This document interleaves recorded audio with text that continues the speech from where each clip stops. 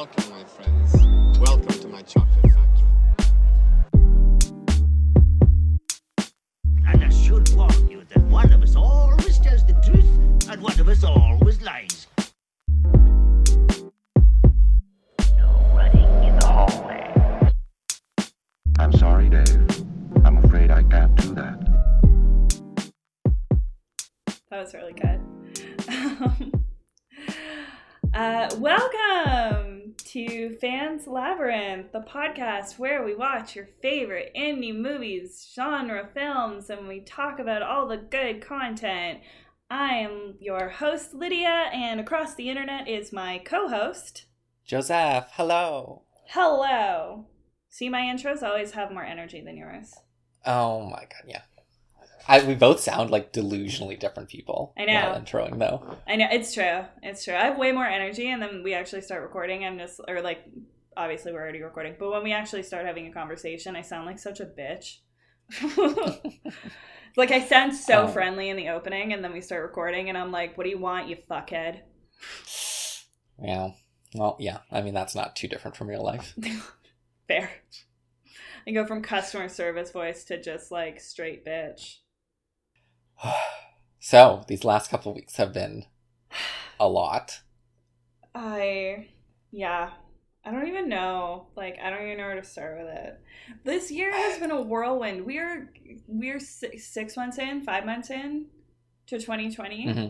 And, like, Australia's been on fire. The Antarctic is melting. The Amazon's gone on fire.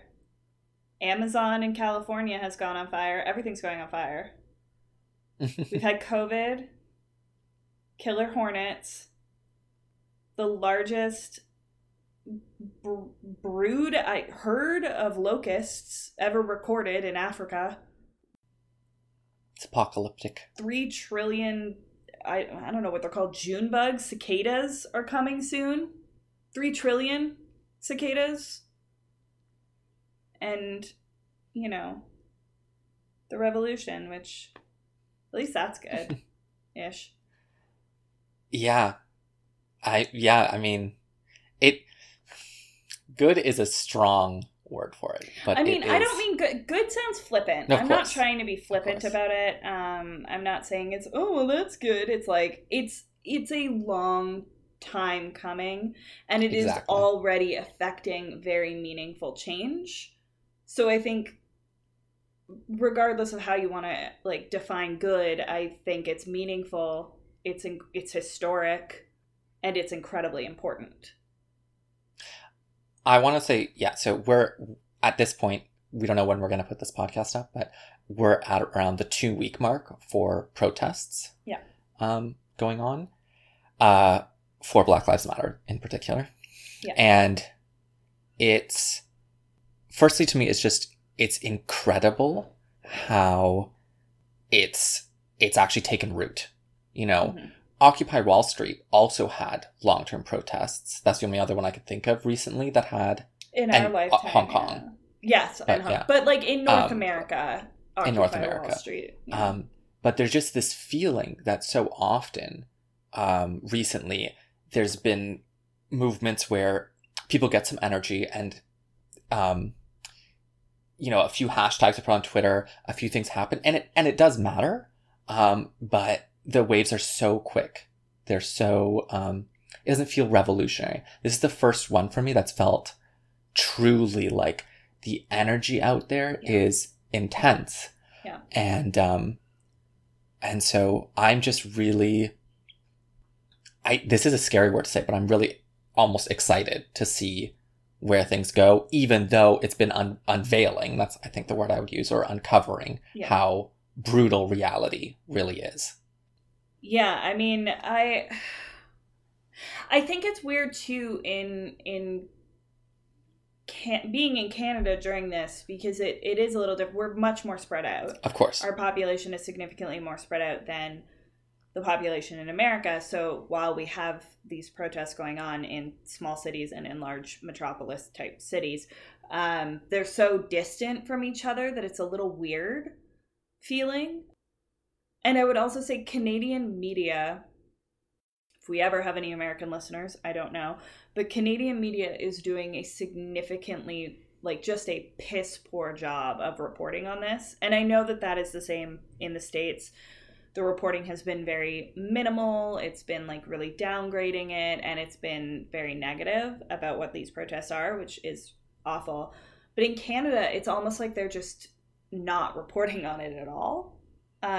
Like when the protests first started happening, I would say like the first weekend of June was when they really did the bulk of the reporting on it. And then I haven't seen anything put out really from Canadian media, like Canadian news outlets on Black Lives Matter, either in Canada or globally. And these protests are global. So that's really weird.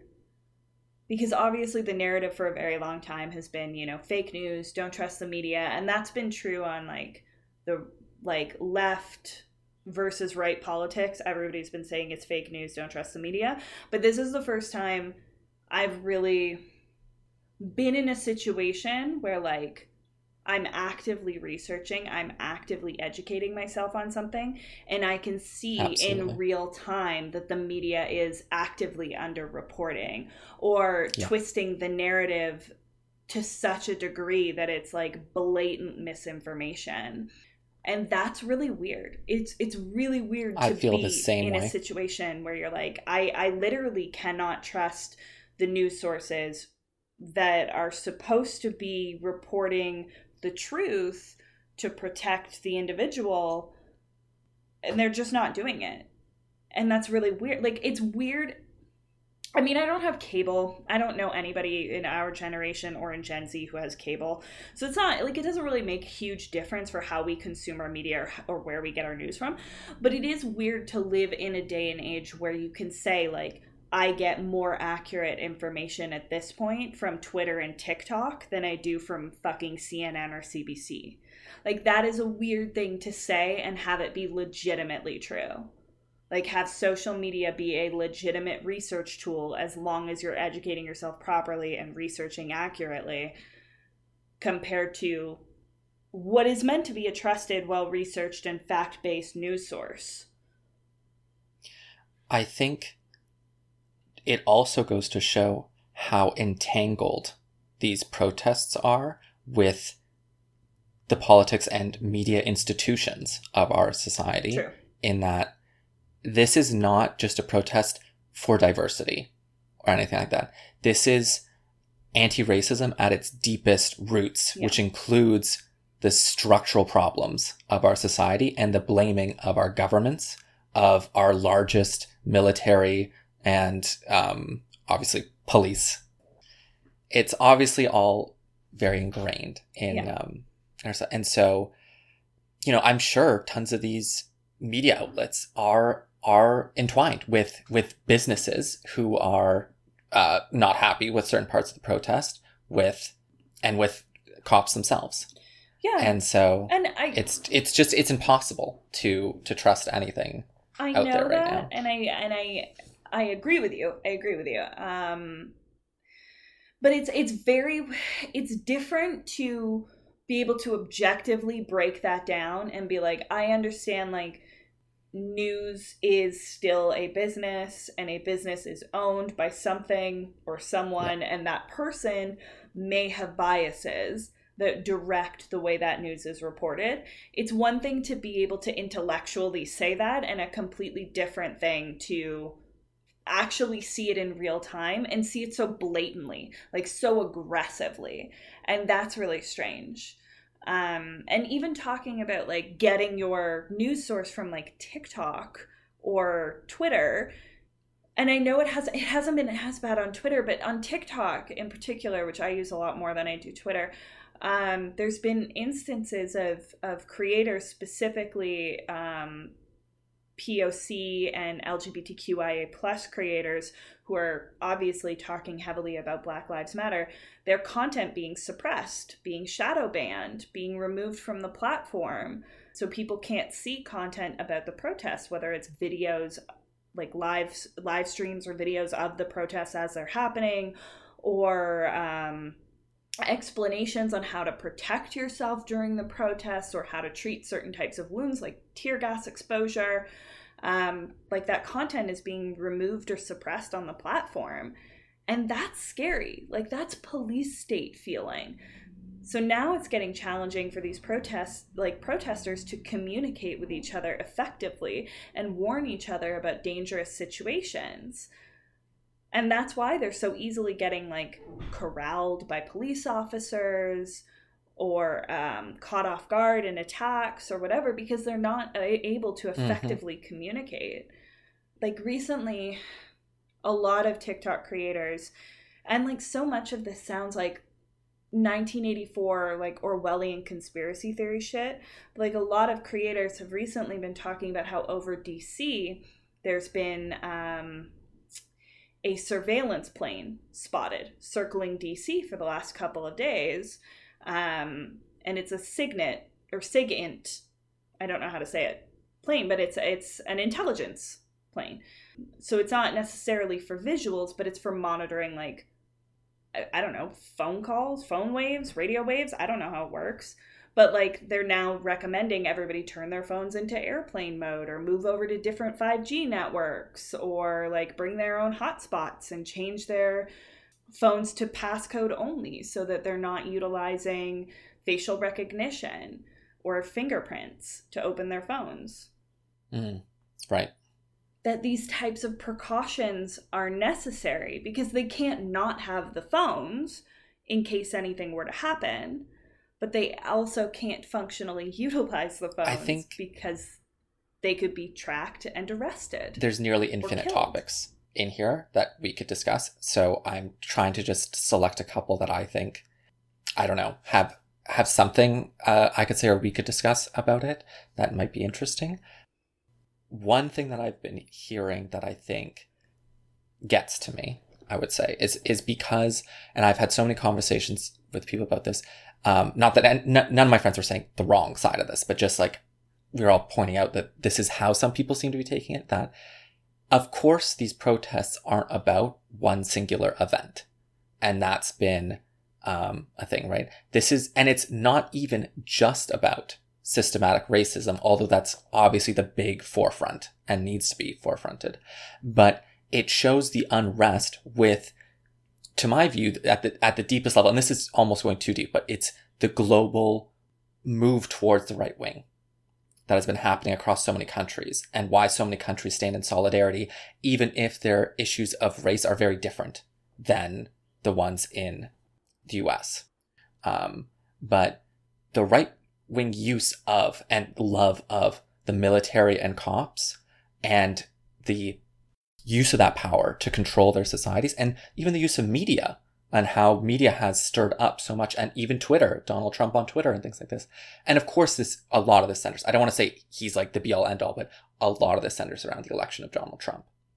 And how the word that I like from people using is the emboldening of racists and neo-Nazis around the world and the alt-right, and how that never went away. You know, it wasn't just that, you know, in 1 or 2 years ago when these marches and the alt-right were taking over, and then those sort of faded away for a bit. It's not as though those people stopped existing.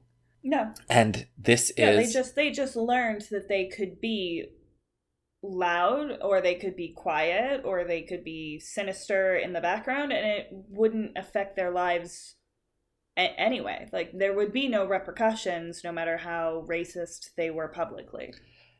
And I think we've entered, this is an old-timey metaphor, but we entered a space with COVID of a powder keg, where people are finally have the time, and not they don't really have the time and energy. It's actually that we're emotionally more heightened during this time, but it's the recognition of all this oppression that's happening and deepening in the last few years, and the emboldening of the worst of our society and the movement of people into that. That's been terrible. Yeah, no, I agree with you. I think, like, everybody's been pent up, cooped up in their homes. They've actually had the energy to sit down and research these topics, to pay attention to what's going on around them, to pay attention to how their neighbors speak to each other, how people speak about each other on TV, what kind of media is considered popular or important, and they start asking questions. And I think that's amazing. Yeah. Like, I think that's one of the only good things that ever came out of the lockdown happening, because it's been obviously horrifying that the world is in a pandemic.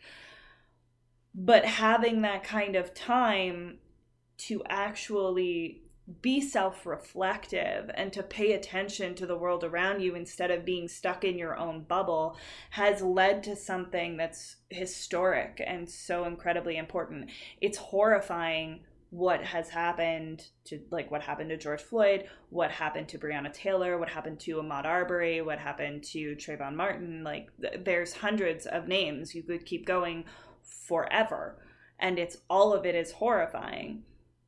But the fact that, you know, predominantly the millennials and the Gen Z have finally just, like, snapped and come together in such an incredible global presence to try and really change the entire way the world thinks is amazing. And not only that, to and be it's terrifying, but successful. That's what's been unreal. Yes. The rapid speed at which not only everyone, but I myself, I would have never guessed that abolish the police would be a position that... It's defund the police. Well, that's the lesser position. But they're... Yes. In the Minneapolis Police Department position news, that they're taking. The abolish the police position was the one that was counted. And... Well, Minneapolis has been notoriously racist. Minneapolis Police Department has been notoriously racist for years. They're hyper problematic. Defund is where I'm at and comfortable, and this is not about white people being comfortable, obviously, but it's like I was not ready to fight for abolish the police. To me, that is a really intense thing. But I've educated myself more, and I still need to do so much more on it. But like what that really means, and of course, I implore you to look, because it's a much more nuanced and complicated position than obviously just doing nothing but removing all police officers. That's not the position. No. It's about a restructuring from the ground up. Of which what it means to police. I do think that is what needs to happen. Exactly. I do think that's what needs to happen, because defunding the police is great, and it's an important first step. If you can't go the full mile, because it is a difficult position to work through in every city in your country, abolish the police is incredibly... I'm not saying it's impossible, because so much has already happened. It would be ignorant of me to say it's impossible. But defunding the police is a much simpler first step to the ultimate goal. And realistically, the only way to have long-lasting, meaningful change will be to abolish police forces and restart from the ground up, because our police forces in Canada, the police forces in the United States, are built on the backs of racism. They are built and structured to be oppressive to people of color and people of very low socioeconomic status. And that's just factual. They are built on the backs of racism and oppression, and defunding them does not fix that inherent core problem. Defunding them doesn't fix the problem that it only takes a maximum of 900 hours of training to become a fucking police officer. Like, it took me more hours of training to be a makeup artist than it does to become a police officer. That is fucking crazy. That is insane. And the fact that the bulk of their training is shoot to kill if you feel threatened is fucking nuts. It's absolutely insane. Like, that's it? You just have to pass a firearms test and, like, a physical exam and maybe one mental health check and you're a cop? What the fuck? Like, I had to re-up my training every 3 months when I was a professional makeup artist. It's crazy. And they do like what, a firearm test once a year and they're like good to go back? What the hell? Yeah, it's of course the nature of the training and the nature of the screening of these people and the self-protection of police forces and their unions. Of course, I'm not against unions, but there is a way in which the entrenched structures of policing in general are bad. The way their unions are structured, they're structured in such a way that it is, at least in the States, I'm not as well versed on Canada, which is bad. I should be more versed on Canada because I live in this country. But in the States, the way that unions are structured for police is such that it is almost impossible to be able to fire a police officer. Mm-hmm. Like, I think there was something like 1,300 or something firings of police officers last year. And the union was able to argue in arbitration for the reinstatement of 450 of those officers who had been removed for having specific types of complaints against them, primarily violence or sexual harassment. And 450 of them were reinstated. And it's like, if you have multiple complaints of violence or sexual harassment against you, there is no line in which you should ever be reinstated. Like, if you're sitting there with, like, 15 complaints in your jacket over a year, you should be fucking gone. If I worked in retail and I had a complaint against me about sexual harassment, I'd be gone. Yeah. It's retail. If I was a cashier at a fucking grocery store, if somebody went to HR and was like, she's sexually harassing me, they try to arbitrate it. And if it didn't fix the problem, I'd be fucking fired. There's no one that I can go to get my job reinstated because I deserve it, other than all the sexual harassment or all the racism. I'm a great cop. Look at my clearance rate. What? Like, it just simply is one of those jobs that has to, under all circumstances, be held to a higher standard than everybody else. And I mean that, like, legally, morally, ethically, under all circumstances, they have to be held to a higher standard. The same way doctors need to be held to a higher standard, and nurses. Like, you can't be racist and be a police officer. Ever. It's fundamentally impossible. I've had this conversation with people and about like keyboard warriors and like activism and it's just like, and what I mean is people who don't think that's real. They're like, I love it. Where they're like, I love it so much. They're like, keyboard warriors is protest activism isn't real. I'm talking like the people who are deep. Like they're like, voting is the only political act that's allowed, basically. And it's just like, well, then why is peaceful protesting in your Constitution, America? I will admit that it's sometimes hard to see what it is that protesting is supposed to do in a direct way, right? There isn't like, you go into protest and sometimes there's a direct law you're after or something like that. But often it is more a demonstration of your frustration or feelings about a certain thing. And that isn't the same as voting, which is a determinate, secret, actually, determinate result that's enacted by your government.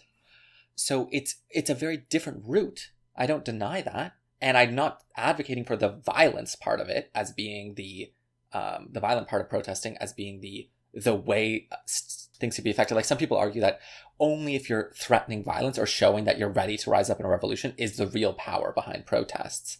I'm honestly not of that belief. To me, it's like, I don't deny that that's a part of it, but I'm saying that I think there is the peaceful protest part is a real thing. It changes hearts and minds. It changes how people vote. It changes how every institution thinks of itself. I don't disagree with you. I think peaceful protesting is incredibly important and valuable. I think it is allowing your constituents or your group of people, your county, whatever space of government you're in, it's allowing them to have a voice for their frustrations in a way where they wouldn't be able to get that direct line with their counselor or their governor or their senator or their premier or whatever station of government you're in. Like, you can't just send an email and expect them to actually read it. They're not going to. But if they see 5,000 people on the news screaming about this, obviously it's going to get some attention.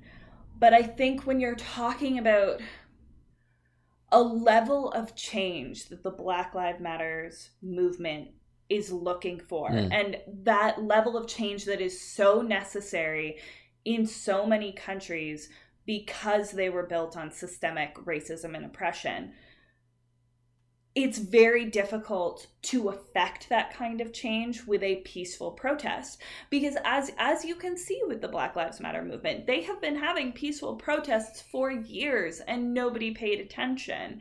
They've been doing multiple forms of online activism and nobody did anything. But now that, like, you know, their fucking Target's getting burned to the ground, it's like everybody's losing their minds, but now they're looking. And I'm not saying it's a good thing. I'm not saying property destruction is a good thing, but I'm also not saying it's a bad thing. Like, I refuse to say that it's a bad thing because, A, at this point, Black people have every right to burn down a country that they built for free. No one would listen to them. Nobody paid attention because it was not convenient. It was easy to look away. Well, now it's completely inconvenient for all of the policymakers who wanted to look away, and they're forced to look. So that's meaningful. Like tearing down a statue of Columbus and throwing it in a lake. People fucking paid attention. I also do want to say a lot of what people are perceiving as rioting or looting is not being done by the protesters. The majority of the property destruction has been proven to have been done by police officers and alt-right racist anti-Semitic groups who are trying to tarnish what the Black Lives Matter movement is standing for. And there are multiple video and eyewitness accounts of Black Lives Matter protesters blockading these like rioters from being able to do damage to businesses in their local neighborhoods. Like, I think that's important to highlight and pay attention to, because a lot of those like cars that are being destroyed or having their tires slashed is being done by police. The Nike store that was looted and broken into was police. It was on video. The police cruisers that are being destroyed was by the police in Baltimore. They got fired for it. And then, you know, like the Nike store, the Target, the Starbucks, all of those were alt-right groups. So like a bulk of the damage that has been done is not the protesters. Now, when you're talking about things like the Washington Monument, the Columbus statue, you know, those I got no problem with. They're racist monuments and they shouldn't be there anyway. Yeah. Columbus was a piece of shit and he belongs in the fucking river discovering water. Black Lives Matter, and we should probably turn I know, to I'm getting so aggressive about some this. of our stuff. And I think it's of course it's not the hardest thing, but I think it's a complicated thing to be a good ally, because of course it's exactly the stage where you have the choice to look away and you have to choose not to, and you and do these things and be sometimes make mistakes and be attacked for it and be okay with that and learn from your own mistakes. But for every stage, the hardest thing is that you always have that choice to just be done with it in a way that the non-allies, the people who are really dealing with these things, never get that choice. And that's the most fucked up thing about it. That is so difficult. And it's like, as a white person, you have to keep continuing to choose that. Yeah. Like, it's every minute of every day, and like, it is easier to look away. But then you have to live with the fact that you're the person who couldn't hack it, who couldn't be there to uplift another human being, who would rather benefit from an unearned privilege than lift up people who are undeservedly oppressed. And I can't do that. Like, I can't live with that. And I understand the desire, but, like, I don't understand how anyone could be okay with that. But I will say, if you want to support the movement and you are Canadian, blacklivesmatter.ca is a great place to start. You can donate there. There are petitions to sign there. It is for the Toronto chapter. There is also a Vancouver chapter that you can navigate to through that website. The Black Women's Alliance in Toronto is also great. They support Black women or female presenting people of color with things like securing housing and mental health, addiction centers. So those are two great organizations that you can support if you're a Canadian. Oh, and the National Bail Fund. Yes. Also super important for protesters. Sorry. No, it's fine. I was just, yeah, it's like, even during this time, it is funny that I'm doing a lot of stuff for school and pretty stressed out about that as well. But for some reason, it's like, this is one of the big reasons for media and escapism sure. and something is that it's, and we're both saying, yeah, you can't escape, but you also, like, there is a moment in your day where, of course, you do need your rejuvenating time. You need to turn your brain off for a little bit. And so in a certain way, I've been just more, noticing and self-reflective of my own media consumption and like how much I'm doing it and how much of it is like self-care. It's not, but it's like I'm just noticing. I'm not even sure I'm watching more or anything like that, but I'm just more aware of my like distinction between like stressful portion of my day and like turn off the like watch stuff or things like things like that time. But yeah. I'm not sure where to start. Why don't I guess I'll ask you how have you been handling it and what have you been watching or engaging with? Yeah, I mean, I've been on TikTok a lot, which has probably not been great for my mental health because I watch a lot of, like, I follow a lot of POC creators on TikTok specifically for like Black Lives Matter content, and to learn more about the protests and just educate myself. For sure. Plus, there are just some incredible creators on TikTok. There's one guy who's like a mixed media artist, and I'm seriously considering buying one of his pieces because it's just beautiful. But yeah, so I've been on TikTok a lot. And I'm going to talk about TikTok a little bit. Sure.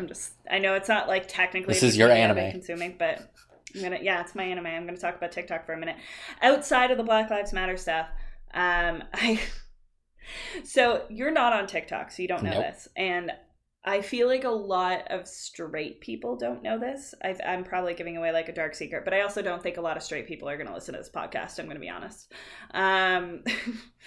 But there are two sides to TikTok. There's straight TikTok, and then there's alt TikTok. And like the way TikTok works, their algorithm is sort of similar to like Netflix is. So like you pick genres that you like, and then the more content you like, the more content they show that's similar to that or that's liked by people who like the same content as you or consume the same content as you. So I am on alt TikTok because of the type of content I've been engaging with. And alt TikTok is all like POC creators, LGBTQIA plus creators, witches, which is just like witch talk is great, and then BDSM. And that's what's on alt TikTok. So everything that I get on my For You page, and like I can't let anybody else scroll through my For You page on TikTok because everybody else is getting these like comedy sketches and like white dudes dancing in gray sweatpants to weird music and like stuff like, because that's what's on straight TikTok. And then mine is like, so you think you might be into bondage. Let's talk about that. And then like, we're praising the moon tonight in honor of Black Lives Matter. And you're just like, my TikTok's a fucking mess, but it's amazing. Like I get the best shit. And like the LGBTQIA plus creators are some of the funniest creators on TikTok. They're amazing. So I'm basically just obsessed with like a bunch of people on TikTok for BDSM content and like weird alt comedy and like weird alternative music. So I highly recommend TikTok. There's some just incredible people on there that are just amazing. And I'm not going to name them all because I follow a lot of creators, but if you've got TikTok, find me on it. So I guess that's my first There's thing. the real I've just been shout-out. hysterically laughing. Forget about the rest. No, of but the media. Get to TikTok. You can find. I'm like, what am I supposed to do? I follow like 170 creators on my TikTok. Alaskan Boy is hysterical. The shout out to your own. Instead of our Twitter or the feed or whatever. No, meet me on TikTok. I don't post anything, so.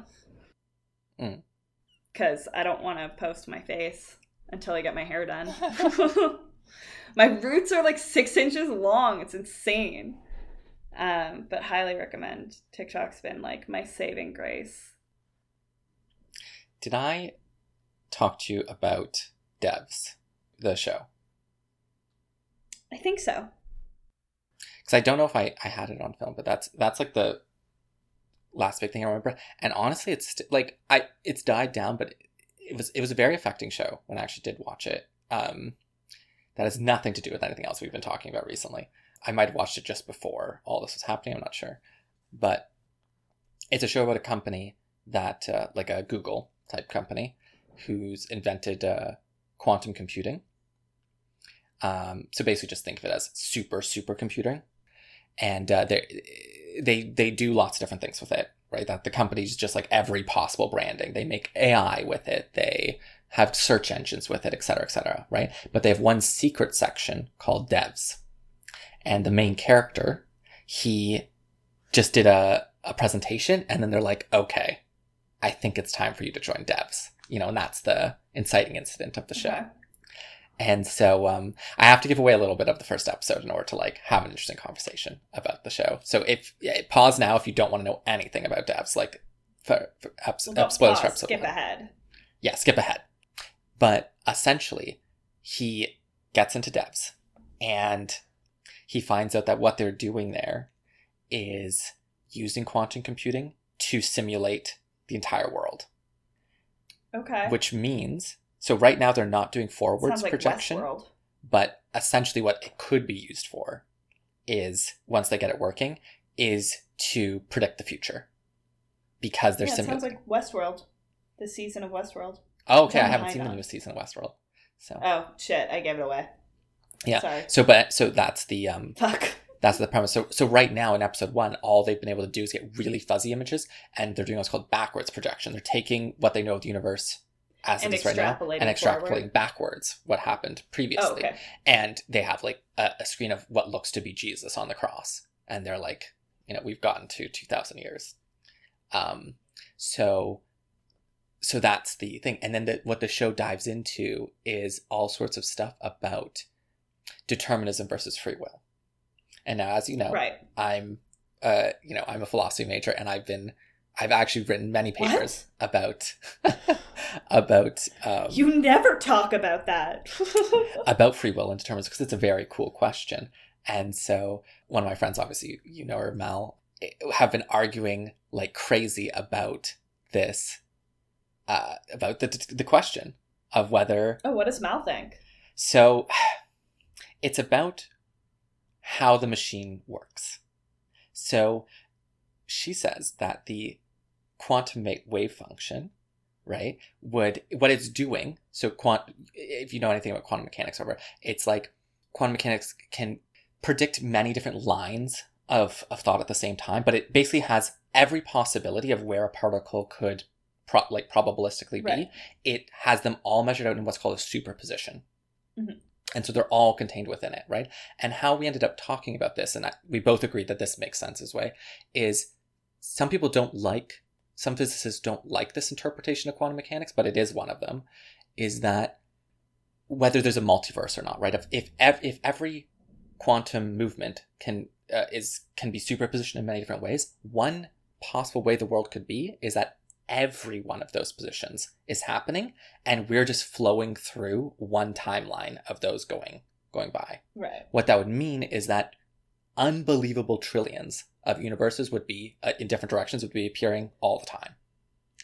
And didn't like NASA or somebody recently confirmed parallel universes though? So I haven't read that article, but yeah, there's something about that. But this year is such a fucking mess. But the way to think about that was like, oh my god, like how could there be trillions of universes? This is so ridiculous, right? Well, the way to think, if this is just another dimension, think of the difference between space and time. So if each millisecond is like, if we measured out all the milliseconds in a second, right, and said each of those is a different spatial universe, it's as though we're like the whole universe is replicated and just moves a little bit, and that's a way of and so it's like each of those spatial universes in a way exists, and we can cut time into tiny, tiny, tiny little increments, which means there'd be per second thousands and thousands, if not millions, of slivers like that of thing. Right. And so it's like, just do that again. So for each timeline, there's another timeline. And if you think of it that way, it's not as absurd sounding, although it's still mind-boggling. Anyway, so those are all the different predictions the machine could make. And so the question is, if the machine shows you a prediction, can you change it? Right. It ends up being the big thing of the show, so I'm giving away a ton here. Very Minority Report-ish. Yeah, can you change? And that's the thing. And so different characters have different reactions to that and what they can do.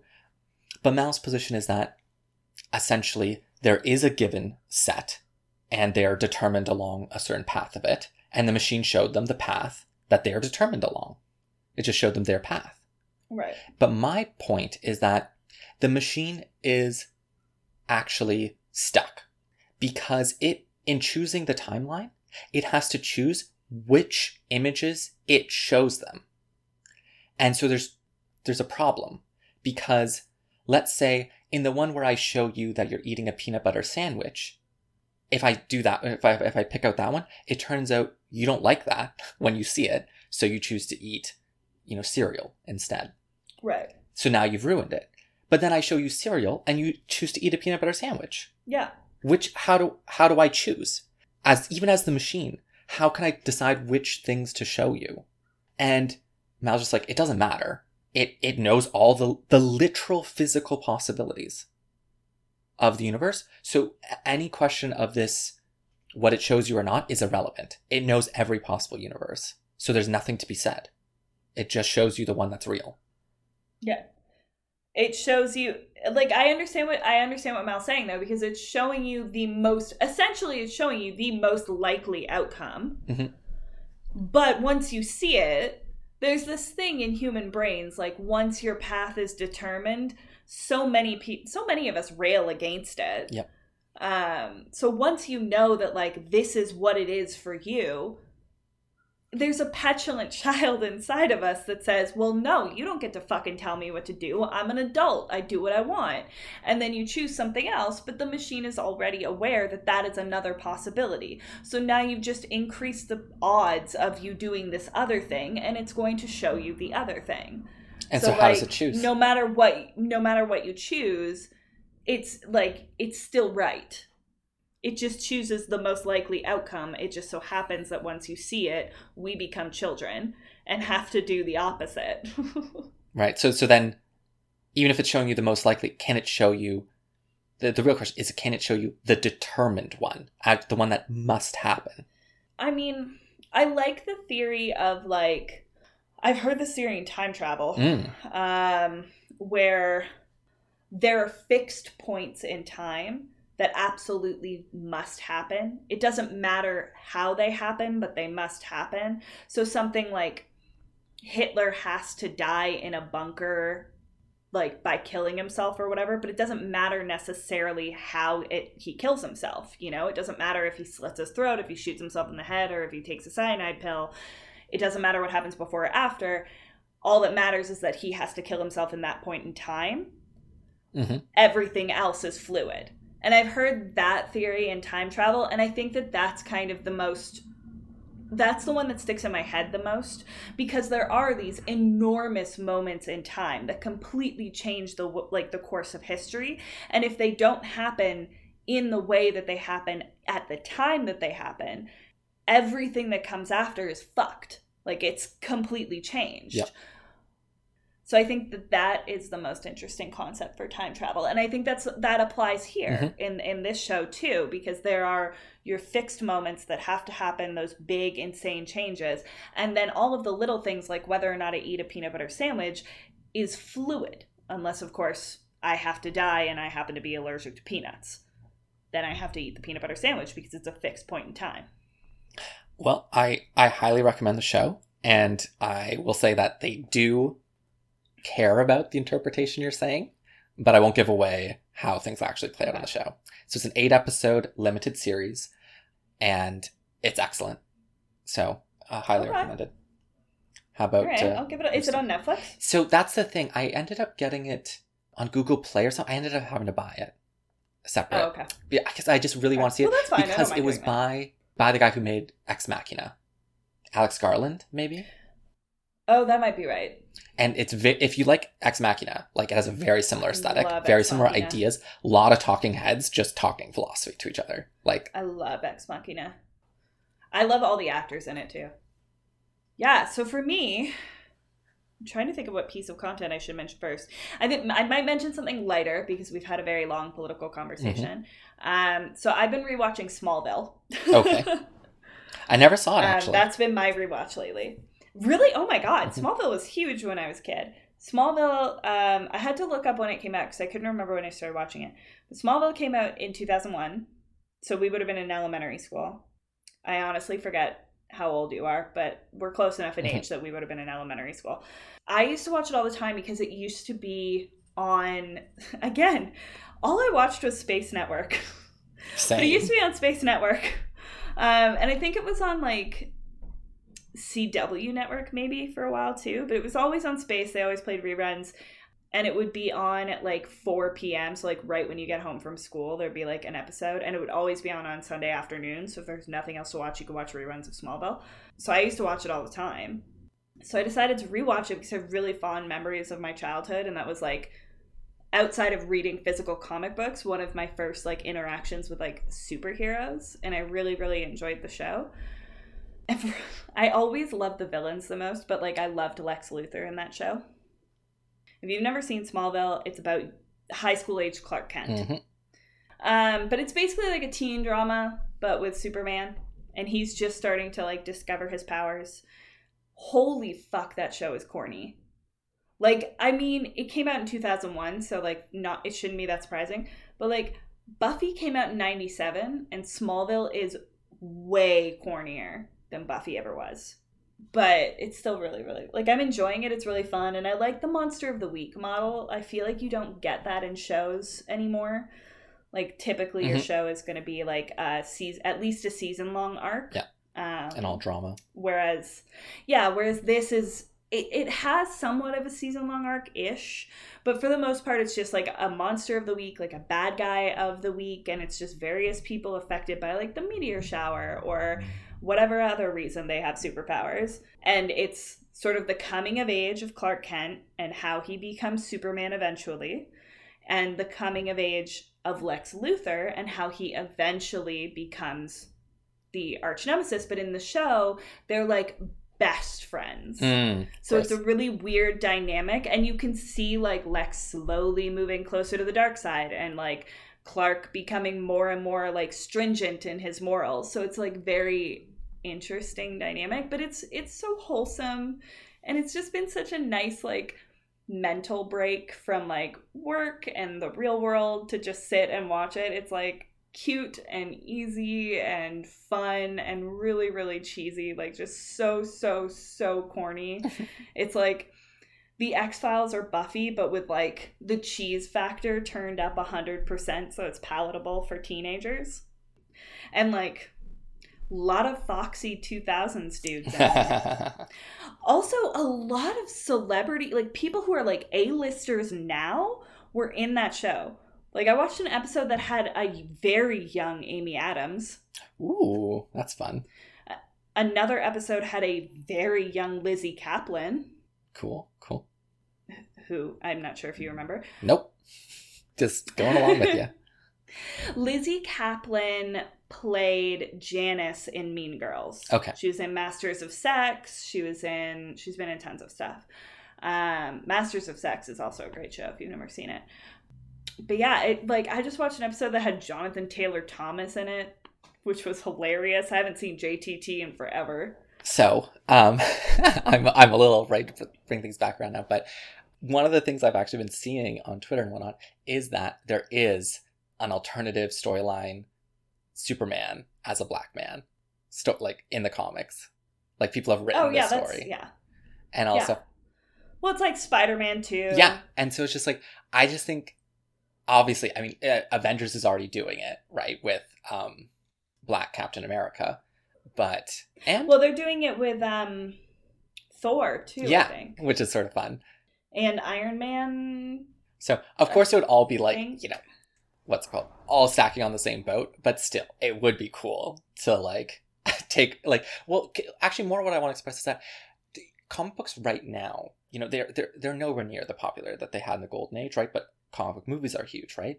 But what a lot of comic books are doing now is taking those characters. This is from my limited knowledge, but like from what I've been seeing is like a lot of them are taking alternative looks at famous figures or adding new figures, totally diverse roles, and re-establishing those same stories that were great for young Americans in the 1930s to 50s. And reevaluating it for modern times and reevaluating for new... Ultimate, I can't remember what it's called now. I think it's Ultimate X-Men. I think. But Colossus in Ultimate X-Men, who, and I'm assuming you know who Colossus is. He's in the X-Men movies. He's also in, like, the original trilogy, and he's also in Deadpool. But he is gay. Yep. In Ultimate X-Men. And then even if you look at Ultimate Avengers, Nick Fury is black. Original Nick Fury was white. Mm-hmm. The new Thor is a woman. The new, I think Iron Man is a black woman. Spider-Man from the alternate universe is a black guy, or a kid actually. I think he's like 16. Miles Morales.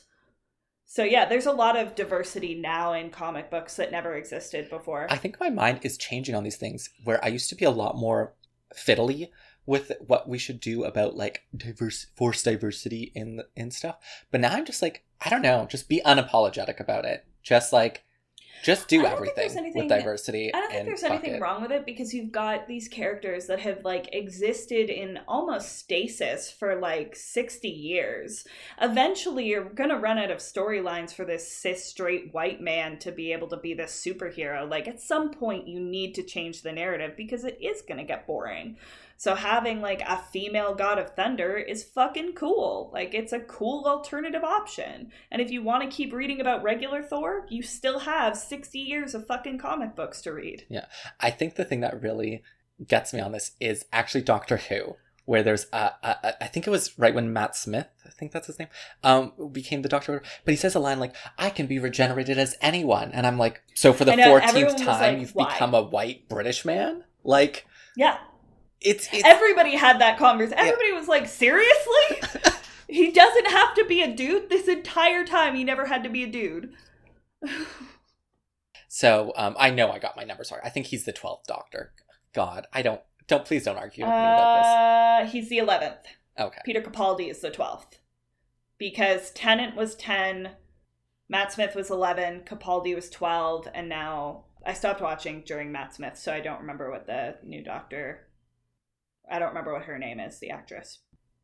So I think I have some other random stuff, but I think there's only one other thing I really want to talk to you about. So I'm going to go with this for sure.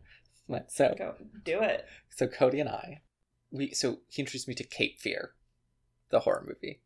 You've never seen Cape Fear? I've never seen Cape Fear. Oh my God. But that was trying not to cough. A journey, let me tell you. First of all, I can't believe you've never seen Cape Fear. There's literally a Simpsons episode about Cape Fear, so that's like mind-boggling to me. But go on, do your thing. So, oh my God. So I don't hate the movie. But every 10 seconds of the movie, I'm like, what is wrong with this movie? Like, it is... Well, it's old. But it's... Okay, I guess what's so egregious about it is... It's Robert De Niro in how it, right? much... Yeah. It's how much it's trying... It's taking a full horror movie premise and follow through, but really trying to like elevate it into Oscar-y material. Yeah. And that combination just, it was too fresh at the time. It was just the camera use, there'd be this crazy music, crazy like cinematography effects that are just look like nonsense constantly. That being said, though, and even though some things came off as so hokey and ridiculous. Yeah, I will agree with that. Yeah, so it's directed by Martin Scorsese and has Robert De Niro. And Robert De Niro has just gotten out of jail and is now sort of terrorizing in a very interesting way his defense lawyer, the lawyer who defended him in this case. Because what he'll do is not really break laws, just do things that are like just very disruptive to his life, like going to everywhere he eats, being on his property line fence, driving by. Yeah, now that I'm thinking about it, that's so strange, because when Cape Fear was made, that was before anti-stalking laws were created. So, like, you couldn't get a restraining order for someone showing up, like, outside of your property line or whatever. So they do talk about that. He does try to get a restraining order immediately. It just takes some time. And this guy's, rapidly doing bullshit. So that was the first thing that was really interesting to me, of, like, how terrifying it is that someone can harass you in that way. It's like, unless they're caught doing something bad, like, you can just be messed with for, like, it's crazy. So then he starts accusing him of being a bad defense lawyer and hiding evidence and burying stuff, and he admits to it, right? And it's not totally clear. Like, they do talk about what he did bury, but you're like, you kind of don't believe the main character anymore. And you almost, for me at least, I flipped and been like, oh my God, what this is going to be about is how he's the bad guy. And the bad guy is actually, he's being an asshole, but it's totally deserved. No, that is not the storyline. He's a monster. He's a monster, monster things. And it's about, like, whether it's okay to take the law into your own hands or whether you have to be a good lawyer through and through. And he's almost punished by this killer for not following through as a good defense lawyer, and instead probably doing a service to society by cheating his defense lawyer duties. Yeah. To me, really cool premise, really cool ideas overall. The execution movie, though, is all over the place. Like, all over the place. But yeah, so it's cool to connect with that horror classic. So then we got, sorry to continue on, but we watched Cape Fear just last night. We're on, like, a horror kind of mood now. We watched this movie, and I'm not sure if you've seen it yet, but this horror movie called I See You. Oh my God, yeah. Helen Hunt. You didn't like it. No. The concept I did like. I saw it a while ago. The concept I like because it's terrifying to me. Mm-hmm. Like, my biggest fear, especially because I live in a ground floor apartment, is home invasion. Like, I'm so afraid of somebody just, like, coming into my apartment, because there's really nothing I can do about it because I live on the ground floor. It'd be so easy. But overall, I didn't. I'll let you talk about it first because it's your thing. But overall, I didn't love it. That's funny to me because I was going to say, to me, it's like a massive hidden gem. I'm like, I had never heard of it, watched it, and I loved it. I thought the beginning is rough, but, like, once you're, like, 30 minutes in and you start to see what the twist is, the first twist at least, I was in it. It felt like Girl on the Train or Gone Girl or, like, all these thrillers. It had, like, that same vibe to me of, like, twist after twist and, like, not uncovering the truths of the characters in the story until you get deeper and deeper. And it was original.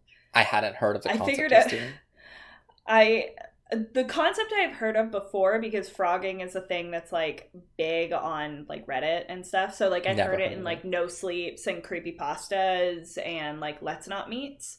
And I'd seen, like security camera footage of, like, you see somebody go to bed, they knock out the lights in their apartment, and they've got, like, a camera in their apartment, and somebody just crawls out of a vent and goes down into their kitchen to, like, get food and stuff. And I'm like, oh, so gross and scary to me. So, like, I'd heard of frogging before. So, like, when as a concept, it's a cool concept to make a movie about, for sure. Like, it really hadn't been done to death, which is great. The second twist in that movie I had figured out so quickly. But anyway, I do like Helen Hunt. I thought she was good in the movie. I thought everybody was good in the movie, but I just think I don't know. The frogging aspect was the only part of it that felt kind of different, and it really only felt like it was in the movie to appeal to that sort of like popular niche on the internet, because it is relatively popular on the internet. It's really popular with, like, to me, it's what the whole movie's about, creepypastas really, and non-sleeps, kind of, but it's not really. I mean, about the whole it. first half, the only suspense in the first half is you thinking that it could be paranormal stuff, because why is all this weird shit happening? And then it's actually, the twist is it's not paranormal at all. It was all along frogging. Like, it's a cool concept because it's so different. But every other aspect of it, like the like creepy things moving around in your house, and the child murderer, and the kid goes missing, and then the son maybe is involved. Like, all of those things, all of those pieces, I've seen in other movies. So, like, there was no, like, it just felt like pieces, like popular pieces of other movies that were done better thrown into one movie, and then they added the aspect of, like, a popular term like frogging. Popular internet term. I guess I just love twists. I just loved that the twist just kept coming. That's totally fine. It just, like, really worked That's for not, me. there's nothing wrong with that. I will say, like, the reason I can see why it would never really become a huge movie is probably just because the characters and, like, I don't know, there's nothing really that special about the cinema. Actually, the cinematography twist is kind of interesting, actually, where you go from normal camera to the midpoint of the movie where it switches to handheld was kind of freaky. I do love a good found footage. That was really innovative to me and just a cool twist in the movie. But, like, in actual technical ability, there wasn't a lot of great technical ability in the show. Most of the actors were bad or, like, average. The music was very poorly and insanely done. I agree with that. But yeah, I really liked it. That's okay, and then I've been watching, like, bits and parts of other stuff. But yeah, that's about it for my week. I feel like we don't have time for me to do another one, but I want to. Go ahead. I finally saw The Lodge. Oh, I don't know if I know that one. The Lodge is the movie. It's an American movie, but it's by the same director that did Goodnight Mommy. Okay. Yes, you have talked about this before. All right, well, fuck it. So I was hanging out with our friends who were in that city. The city we're from. So I can't save it now. And we rented it. We rented The Lodge, and I loved it. I absolutely loved it. I will say it's not perfect, in the same way that I think Goodnight Mommy is not perfect, but it was like very effective for me. It was really creepy. There were a lot of twists in it, and some of which I was able to, like, kind of pick up on pretty quickly, and then some really threw me for a loop. Like, it was very effective to me. And it has the kid who played Bill in It Chapter 1. Okay. All of it takes place in this, like, ski lodge during winter. Mm-hmm. And essentially, these kids, their parents are divorced. It's a boy and a girl. Or they're separated, but in impending divorce. The dad is dating somebody new, and the mom is still hoping for reconciliation. The dad says it's not going to happen, asks for the divorce to go through. And this isn't giving anything away. It's pretty obvious as soon as you start watching that this is how it's going to go. But the mom commits suicide while the kids are at the dad's house. So the kids end up coming home and finding her. And then the dad takes full-time custody. He's trying to introduce this woman into their lives. The kids are resistant. So around Christmas time, the dad has to do some work. So he takes the kids and his girlfriend up to their ski cabin and says, I'll be back in 3 days-ish. And you guys need some bonding time. And he leaves. And then it just gets, like, progressively more psychologically disturbing through the 3 days that the dad is gone. Mm. So there's a lot of stuff that happens where you can't tell if it's one of the characters' psychosis or if it's actually happening. But you just sort of delve more and more into the mental instability and breakdown of one of the central characters. And then the other characters sort of have to try and figure out how to maintain until the dad character comes back. So you don't know if these people are going to survive 3 days out in the wilderness, alone and away from a town in the middle of a snowstorm. It's very unsettling. In a similar way to Ari Aster's movies, I would say.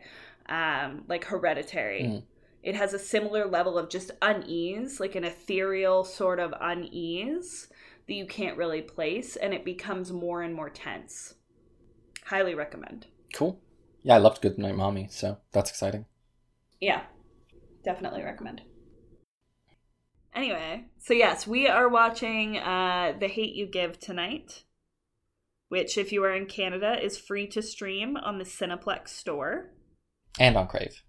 Oh, yes, it's on Crave. No, it's based on a popular book that I shelved a lot when I was working at a bookstore. So I'm excited to see that is true. What the movie's like. And it has KJ Apa in it, I think, who's from Riverdale. Okay. I think. I'm pretty sure it's Archie from Riverdale. And I should warn you that one of us always tells the truth and one of us always lies. No running in the hallway. I'm sorry, Dave. I'm afraid I can't do that. You're janky. Okay. Okay, so we're back. We just finished the movie. Okay. Sorry, I won't ruin the magic. So yeah, no, we had... Well, we didn't have technical... Yeah, we had we'll go technical difficulties. We had technical difficulties. The technical difficulties was I had to use my Bluetooth headphones all day for work, and I didn't realize that they needed to be charged. And then they died halfway through me talking. So we had to come back the next day and finish recording because I fucked up. So The Hate U Give. What'd you think? Yes. God, I mean, why does that feel like a lifetime ago in this one day? I liked it. I liked it a lot. It was really heavy. It was really intense. But of course, it's going to be its heavy subject matter. I think, like, which we were saying when we watched it, but what was so strange and surreal about it was that it really, really mirrors what's going on in the world right now. Absolutely. And for me, that just like really solidifies the fact that this is a like cyclical problem that's been going on for decades and centuries, and that's why it's so, I don't want to say easy, but it's so easy to recreate that in media, like in a book or in a movie, because it's something that has happened so many times. It's a history that's been over repeated. So that was really strange to experience. I think both of our, I noticed both of us being emotional during different parts of the movie, and it's a movie that, because it's so close to our lives right now, it's really hard to sense where the emotions are at in the movie. But for that reason, it can be cathartic to watch it during this time, but it also can be tough to be constantly reliving this stuff, because the movie is quite close to reality as it is now. I begun talking during a thing that we had to scrap, but about some of the problems I was having in the movie. But I'd like to start maybe from a different perspective this time, saying that I actually like that it takes a lot of the storylines that YA novels and stuff have, and think about this, like basically about revolutionary plot lines. Like one of the biggest YA books and many copycats was Hunger Games. And of course, this doesn't parallel Hunger Games exactly, but there is this revolutionary fever, and it's really cool to see that planted right in our here and now in a way that feels, real. And when you think, like, what would this book be categorized as? And you say, like, oh, a contemporary novel. It's like, well, really, it is a revolutionary story, but just set in modern times. And that is not the standard story at all for contemporary novels, which are usually romances or friend groups, that kind of thing. And of course, that's part of it here. Coming of age stories. Yeah, so of course that's part of it here, but the movie really turns quite strongly into a political direction. And maybe one thing I'm interested to your opinion on is that her family's connection to the Black Panthers, and what you thought of that aspect of it, because it was something I was thinking about. I'm like, that's really interesting that they began with that in the movie. I mean, I feel like it's hard for me to comment on that because I don't know enough about the Black Panthers to really like have a strong opinion on it one way or the other. I mean, I do think they're one of the most recognizable like activist groups. I'm not even sure if they classify themselves as an activist group, to be totally honest, but I would say that's what they are. So as far as like anti-black racism, they're one of the strongest voices historically that people can recognize, and they had such a huge impact on civil rights movements and like Black Power movements in like the 60s and stuff. So I think in that sense it makes it like, I understand using it, because at the time when this book came out, Black Lives Matter was known, but they weren't like forefront of white media.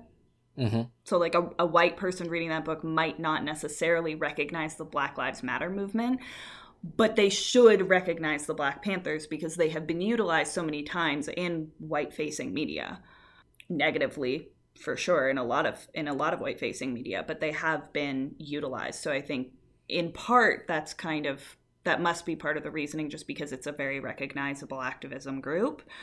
But also it's an incredibly important historical activism group from my limited understanding. So I don't know what I think about the usage of the Black Panthers in that. I think the credo that they cited within it fits the tone of the movie perfectly.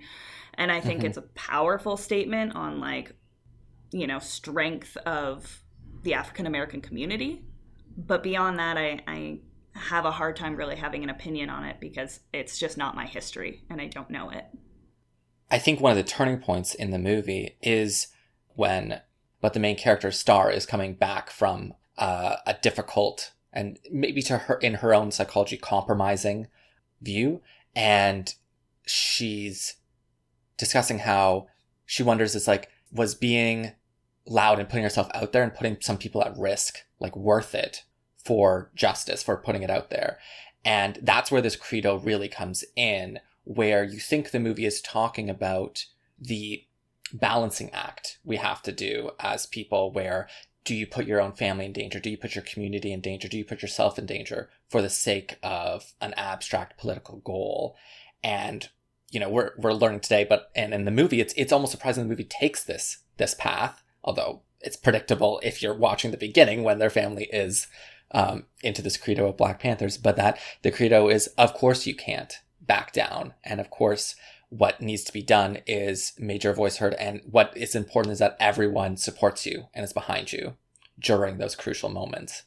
And hopefully if you can, like, by getting everyone together, that strength can deal with it. And basically everyone's on board is the idea. It's the fracturing. That's the problem. Mm-hmm. Yeah. I mean, without giving too much away, I do like the one thing that the father character, Maverick, said, like at the sort of right at the climax of the movie, where he has, I mean, this isn't spoiling too much, but he has his family members' names tattooed on his arm. And he says, like, you all are my reason to live and you are my reason to die.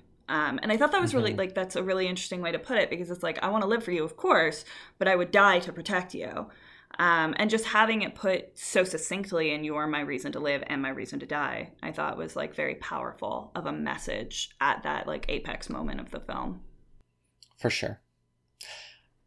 On the other hand, and we discussed this a bit before too, it's like, I did have some issues, and I think we boiled it down pretty nicely with the movie, is that the movie kind of had its own essay being written on top of it as you're watching it.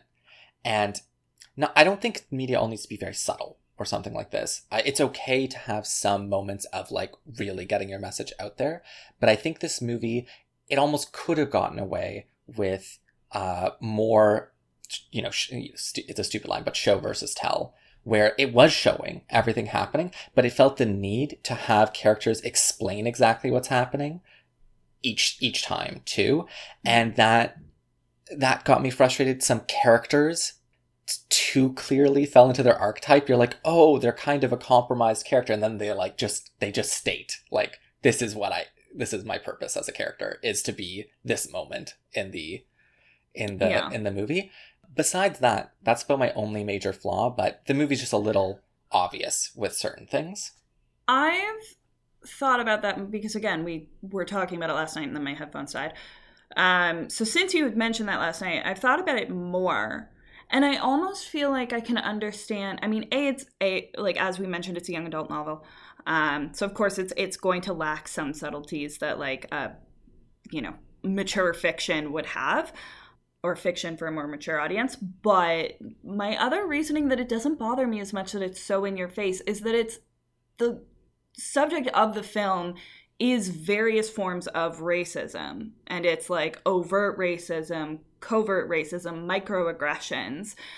And I think a lot of the understanding of that is lost on white people, that there are layers to their racism and layers to their white privilege. So many white people do not understand that or refuse to accept it. So, like, how do you get that message across to a non-POC audience? How are you possibly going to get that message across to people who do not experience it and have them maybe sit and think, oh shit, like maybe I am part of the problem because I'm not checking my privilege, or maybe I am like unintentionally racist because I am saying these microaggressions too often. Like it's when it's that easy for a white person to turn away and not look and not try and not educate themselves. And like I think that parallels what's happening right now in the world with these protests, with the like intensity of them, with the fact that Seattle has basically taken over an entire section of the city and turned it into an autonomous zone where police aren't welcome, which is fucking cool, by the way. But like sometimes you have to shove it down the person's throat for them to really think that they might be part of the problem. So, like, in my mind, now that I'm thinking about it more, it doesn't bother me that it lacks subtlety, because if it did have subtlety, I think a lot of white people watching it or reading that book would have just sat there and been like, it's terrible that this happens. You know, there's like that one bad police officer that shot that poor boy in this book, and that's awful, without sitting down and thinking, like, it's not one bad cop. It's like all of us. And we have to do better. You know what I mean? Like it's the girl in school, it's the teacher, it's the like person on the street, like it's the government, like it's everybody. And it's insidious and it's small and it's quiet and it's awful. I think the movie is successful on that front, for the most part. Subtlety isn't exactly the right word for it. I think it's just more of a media critique thing where often I'll watch something and I'll agree with it, and I'll just be like, I watch this and I agree with it and I feel good because I agree with what's happening. And not in this case, I do feel like I learned some things and there is some parts to it. But often like what I really fall in love with and what's really interesting is when you see that the piece of media you're watching itself is unveiling layers that you would have never expected, or really making you think about things. And I'm sure for many people watching this, there's a lot that they hadn't experienced before. I guess it's just where I'm coming from. I'm not saying that I know everything about what's going on, but, you know, we're all getting very up to date on this stuff during this time. Mm-hmm. And so to watch this movie, let's say a little bit late in the game, like 2 weeks into these protests and having already had these protests before, it just was a lot of stuff that I expected the movie to do once I understood what the movie was about.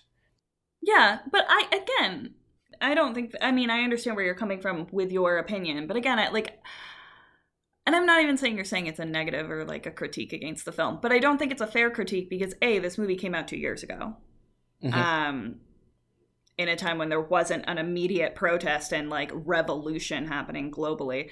The book came out 2 years before that, roughly. So, like, I think you have to take it within the context of the time frame that it came out in. So, like, I don't know. It just doesn't seem like I understand why you're critiquing it that way, because we are watching it late in the game. But it doesn't seem like a fair critique, in my opinion. And also, like, there have been movies about systemic racism and oppression of, like, POC or Black communities that have been made before that are rife with subtext and subtly unveil things as you go through. And if you are a critical person, you are very into critically thinking when you watch a film, you'll get the most out of those movies. But the greater majority of people that go see a movie aren't going to see a movie to be critical about it. You know, they're not going in to sit down and really examine the content deeply and then examine themselves and how they feel about that content. That's just not accurate to the majority of people who watch movies. And I don't think this was a movie that was made for people who are going for like deep cuts. You know what I mean? Like, this was a movie that was made for the average moviegoer so that they can really like understand what's happening in front of their eyes that they're just turning away from on a regular basis. Yeah, and that's what I mean by it's successful on that front. I think that is where it's successful. It's just, to me, it's like there's just a different layer of critique to be said about when it's like when you like something because it's giving the right message or political message and you agree with those things versus whether it really not even affects you in the right way, but it's like that you really feel like is artistically quite good. But just as on other levels, I'm just like, it's good. Yeah, it would have had a different impact if we weren't watching it while going through. Yeah, I mean, imagine watching it just before the protests would be. Oh yeah, would be a moment. Yeah. Oh yeah. Yeah. I mean, ultimately, it feels weird to say I really enjoyed it because it's like an incredibly intense movie, of course, but yeah, content-wise and imagery-wise. So it feels weird to say I enjoyed it because it sounds almost too happy. But I did enjoy it. I thought it was very impactful. I thought it was really good. I understand what you're saying. Like, it is a little in your face at times, and I do get that. I don't disagree with you. But overall, I really liked it, and I loved everybody in it. Like, I thought all of the actors were very good, except that Haley chick. But I can't tell if I didn't like her because she was a bad actress or if I didn't like her because she was just a bitch. I think I'm kind of stuck there. You'll know the name, but the Archie from Riverdale character, I think KJ Apa, his character was, for me, messy. Like it was a little bit of a quick transition between like he wasn't racist, but he wasn't not racist. You know what I mean? Like it was a lot of microaggressions. He's representing a different kind of. Yeah, there's a lot of microaggressions, unintentional, not checking privilege, not understanding the Black experience, not educating himself. But it was like an incredibly quick transition from like, I'm not being hurtful because I'm racist, I'm being hurtful because I'm ignorant and that is coming across as racist, to like, I want to be a better ally and I'm going to learn and I'm going to be here to support you and like have your voice be heard. It was like this immediate transition where I'm like, probably could have used a little more character development. For a movie that's 2 hours and 17 minutes long, like you probably could have spared like 5 minutes to do like a little bit more there. Yeah, that's I'm not sure if it was like one too many characters. I mean, because she's in two worlds, I think that's really adding to the amount of characters you're going to have to deal with, because she has her friends in could not tell you any school. Something like that. But she had her friends at the prep school and her friends at Colonial Williamsburg. At home. Yeah. And it's just, so that's just a lot of characters. And I think, you know, when we're talking about the romantic interest, it's just like, I don't really believe that they're in love. Like, get one scene of like, we love each other. And then it's just like, yeah, and then she spends the rest of the movie essentially trying to avoid him because she's dealing with other stuff. Yeah. But that's the same for the whole prep school storyline. And so just as a storyline, it's really awkward because it's so clearly only there so that to tell you that she has a different kind of experience and she has certain things she wants to hide. It did feel like it was rushed. It was rushed, but it felt like there might have been more content to support that kind, like those characters and that kind of character development in the actual book. Yeah, than there is. I mean, I never read the book, but just the way it was laid out and structured in such a way that I'm like, I think this structure is the exact same structure that would be in the book. They just cut out some content for runtime. Yeah. So I mean, if you've read the book, maybe that's more fleshed out and it works. I don't know, but I agree with you. It did feel, that whole world felt rushed. I also loved, like, I'm not going to give too much away, but there's a point where at the very end they're sitting at the cafeteria table and it's like she's, you know, with her friend and the boyfriend, and then the other slightly racist one is off at another table. But I just love how, like, there's no mention of the fact that the friend with, like, dark brown hair just, like, bailed on the racist blonde. But, like, she's just at the table with them. Mm-hmm. So I'm like, I love it. I'm like, yes. Cut that bitch out. Yeah. Yeah, I don't know. I also felt like, I feel like there's probably more in the book, but, like, it went from being, like, a really intense protest scene to basically immediately they're just, like, at the cafeteria table and everything's chill. And she's just, like, talking about, like, or no, she's back at her house and everything's chill. And she's like, life is great now. And we stood for something. And I'm like, yeah, the wrap-up scene. Yeah. How long in between was this? Like, it was quite a bit. I also... Seven's not injured anymore, so it had to be, like, a span of time. The ending is definitely like a Deus Ex Machina cleanup sort of thing, where like a lot of convenient things happen to make it have a happy ending. And it's like, okay, I don't know. Of course, I'm not like, sure they should have done a worse ending, but I think it's good. I would have been fine. Yeah, I would have been fine with a happy ending. It's just like, I feel like there's a lot of shit that happened at the beginning that, like, if they were going to cut stuff out, they should have cut out whatever was in the beginning. Or cut down on it, maybe. And then, like, put more in the back half. So that I actually, like, gave a shit about some of the prep school characters. And, like, understood why everything wrapped up so perfectly at the end. Because, like, it really is a picture-perfect ending. Which, it's a YA novel. That's to be expected. That's fine. But, like, I need some padding in there. In between, like, we're gonna burn the world down. To, like... I'm back at my house and everything's totally chill and literally nobody is talking about what just happened. Yeah. Like, what? Epilogues. Just anything. Anything. Just, like, show that she's still an activist. At least, just that. Like, just show that she's, like, at, like, a Black Lives Matter, like, meeting. Or, like, just anything. Don't just have her be back at her house and everything's chill. I've heard people comment about this, that, like, with the protests that are going on now, if you look to some other instances of major world events, one of the Hollywood endings problem is that Hollywood loves to have things wrap up. And the protest part is over, and now we're in the redemption of the world. And it's like, it doesn't happen that way. It turns out it's a long, drawn-out, horribly repetitive process of fighting for rights over and over again. How long did it take for Germany to, like, figure their shit out and fix their shit up after World War II? Like, so fucking long. Like, they didn't tear down that Berlin Wall and that was put up, that was like 40 or 50 years of having that wall separating, like, East and West Berlin.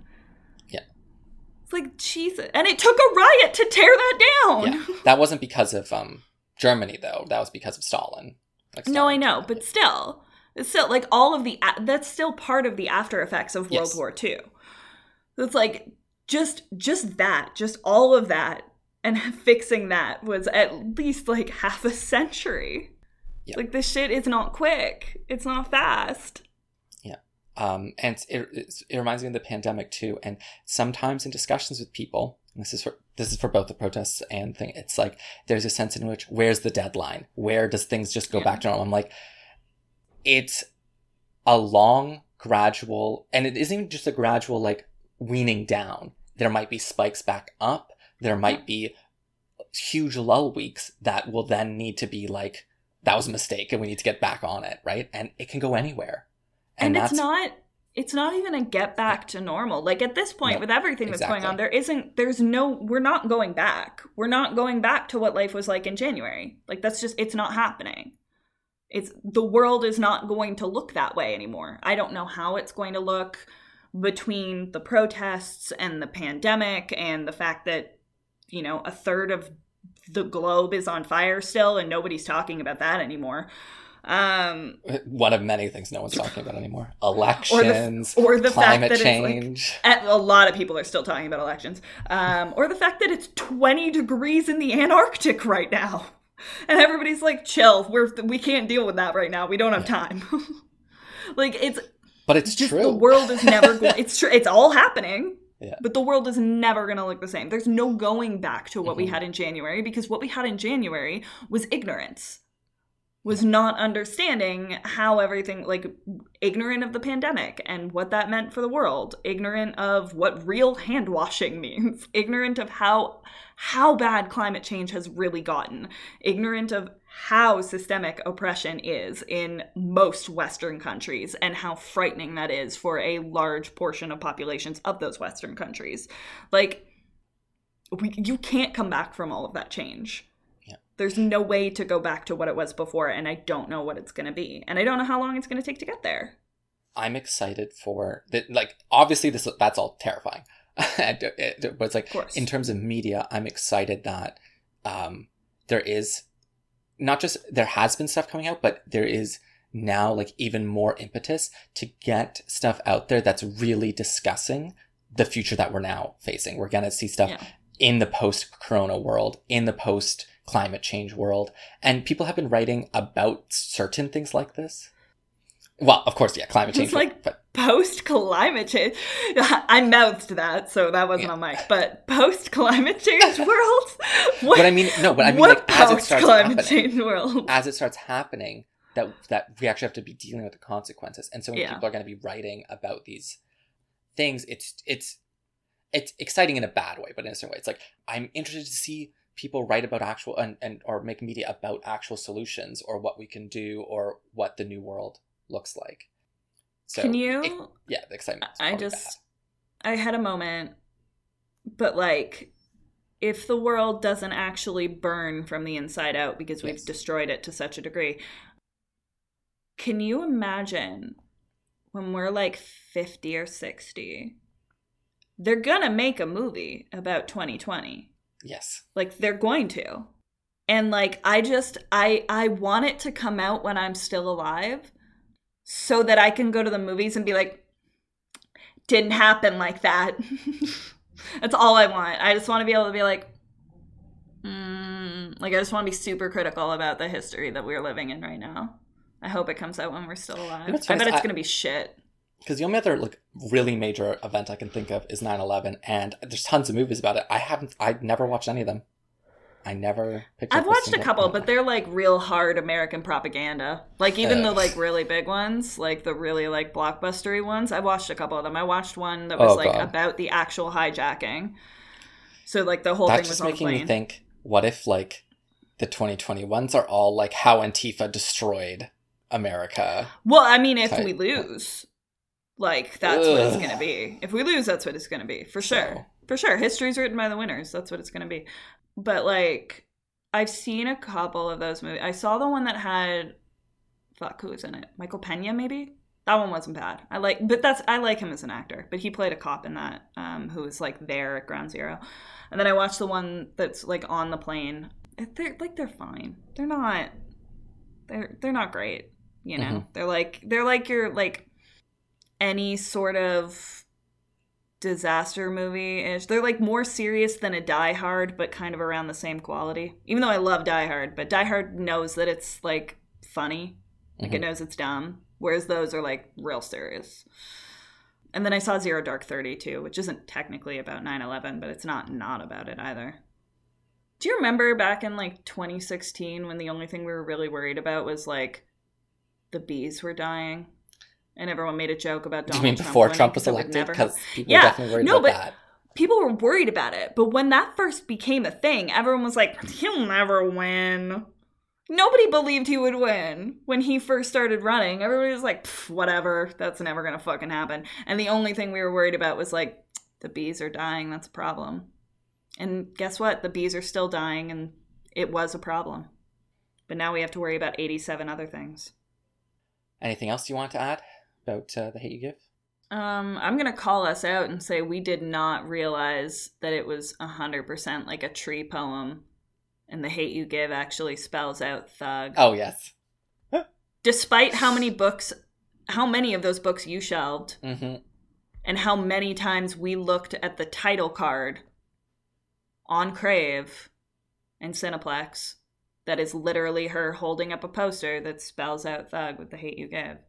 I knew there's something. And I still feel so fucking dumb about it. Yeah, I knew there's something with the U, because obviously it's spelled with just the letter U instead of Y-O-U. But I would just think, like, it's YA. They do weird stuff like that all the time. I literally thought nothing past that. And it's in another color, too. That's the worst part. It's like the T, H, U, and G are in red, and then the rest of the letters are in black, and still we were like, we hit play on that movie, and both of us at the exact same time. We're like, oh my God, I can't believe I just realized that. I'm so embarrassed. I'm still so embarrassed. As somebody who took literary studies, I'm like really mad at myself for not realizing it. And that was a really dumb moment. Mm-hmm. Great movie. Yeah. Excited to see what we pick up for next week. Okay. All right. Well, no, join us next time for more ramblings. I don't know. Follow us on Twitter. Dragon Ball Z. Follow us on Twitter at FansLabPod. I think that's what it is. Yikes. I'm like 90% sure it's at FansLabPod. Look. We're just going to have a trail out ending. Then all of this is being